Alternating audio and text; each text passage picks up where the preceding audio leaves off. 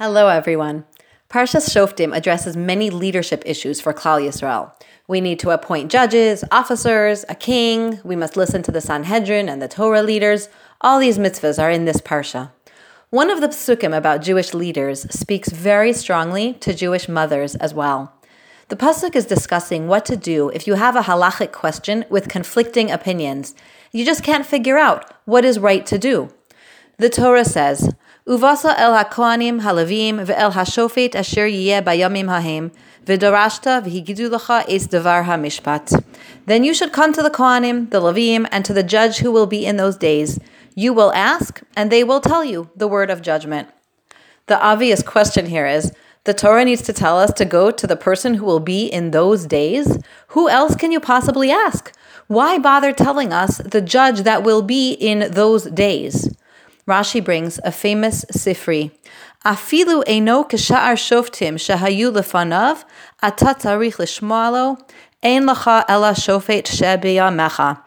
Even if the judge you have available isn't like the judges of previous years, you still have to listen to him because you only have the judge that is there in your time. You can hear that sifri and feel a bit down in the dumps. Something like, oh well, if I only lived when so-and-so was alive, I would have had a really good person to talk to.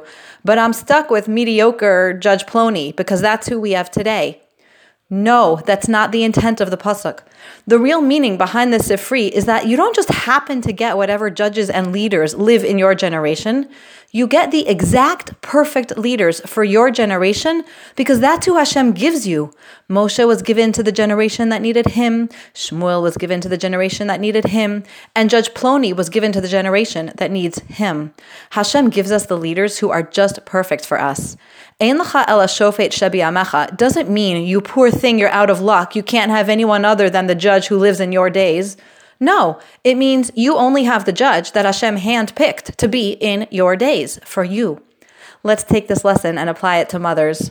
There are times that we all feel inadequate. We worry that we don't have what it takes to parent our children.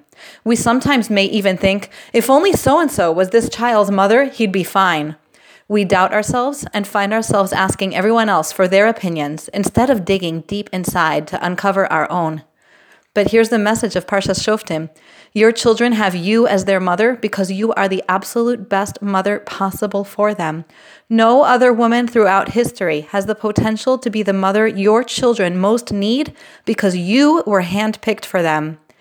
This isn't to say that we don't all need to work on ourselves to bring out our inner potential, and it's not to say that we shouldn't ask mentors for advice. Obviously, we all work to develop into the best version of ourselves. In fact, that's the purpose of nisayon in life. As the Ramban says, it's to actualize the hidden potential within us. But the fact remains that we forget all too often that our kids aren't stuck with us, just as we aren't stuck with the leaders and judges of today. They were handpicked because they're exactly what we need, and we were handpicked because we are exactly what our kids need. You are the best mother possible for your children. You and no one else has the ability and the potential to raise your children to live their best lives. Let's accept and embrace this truth. Have a wonderful day.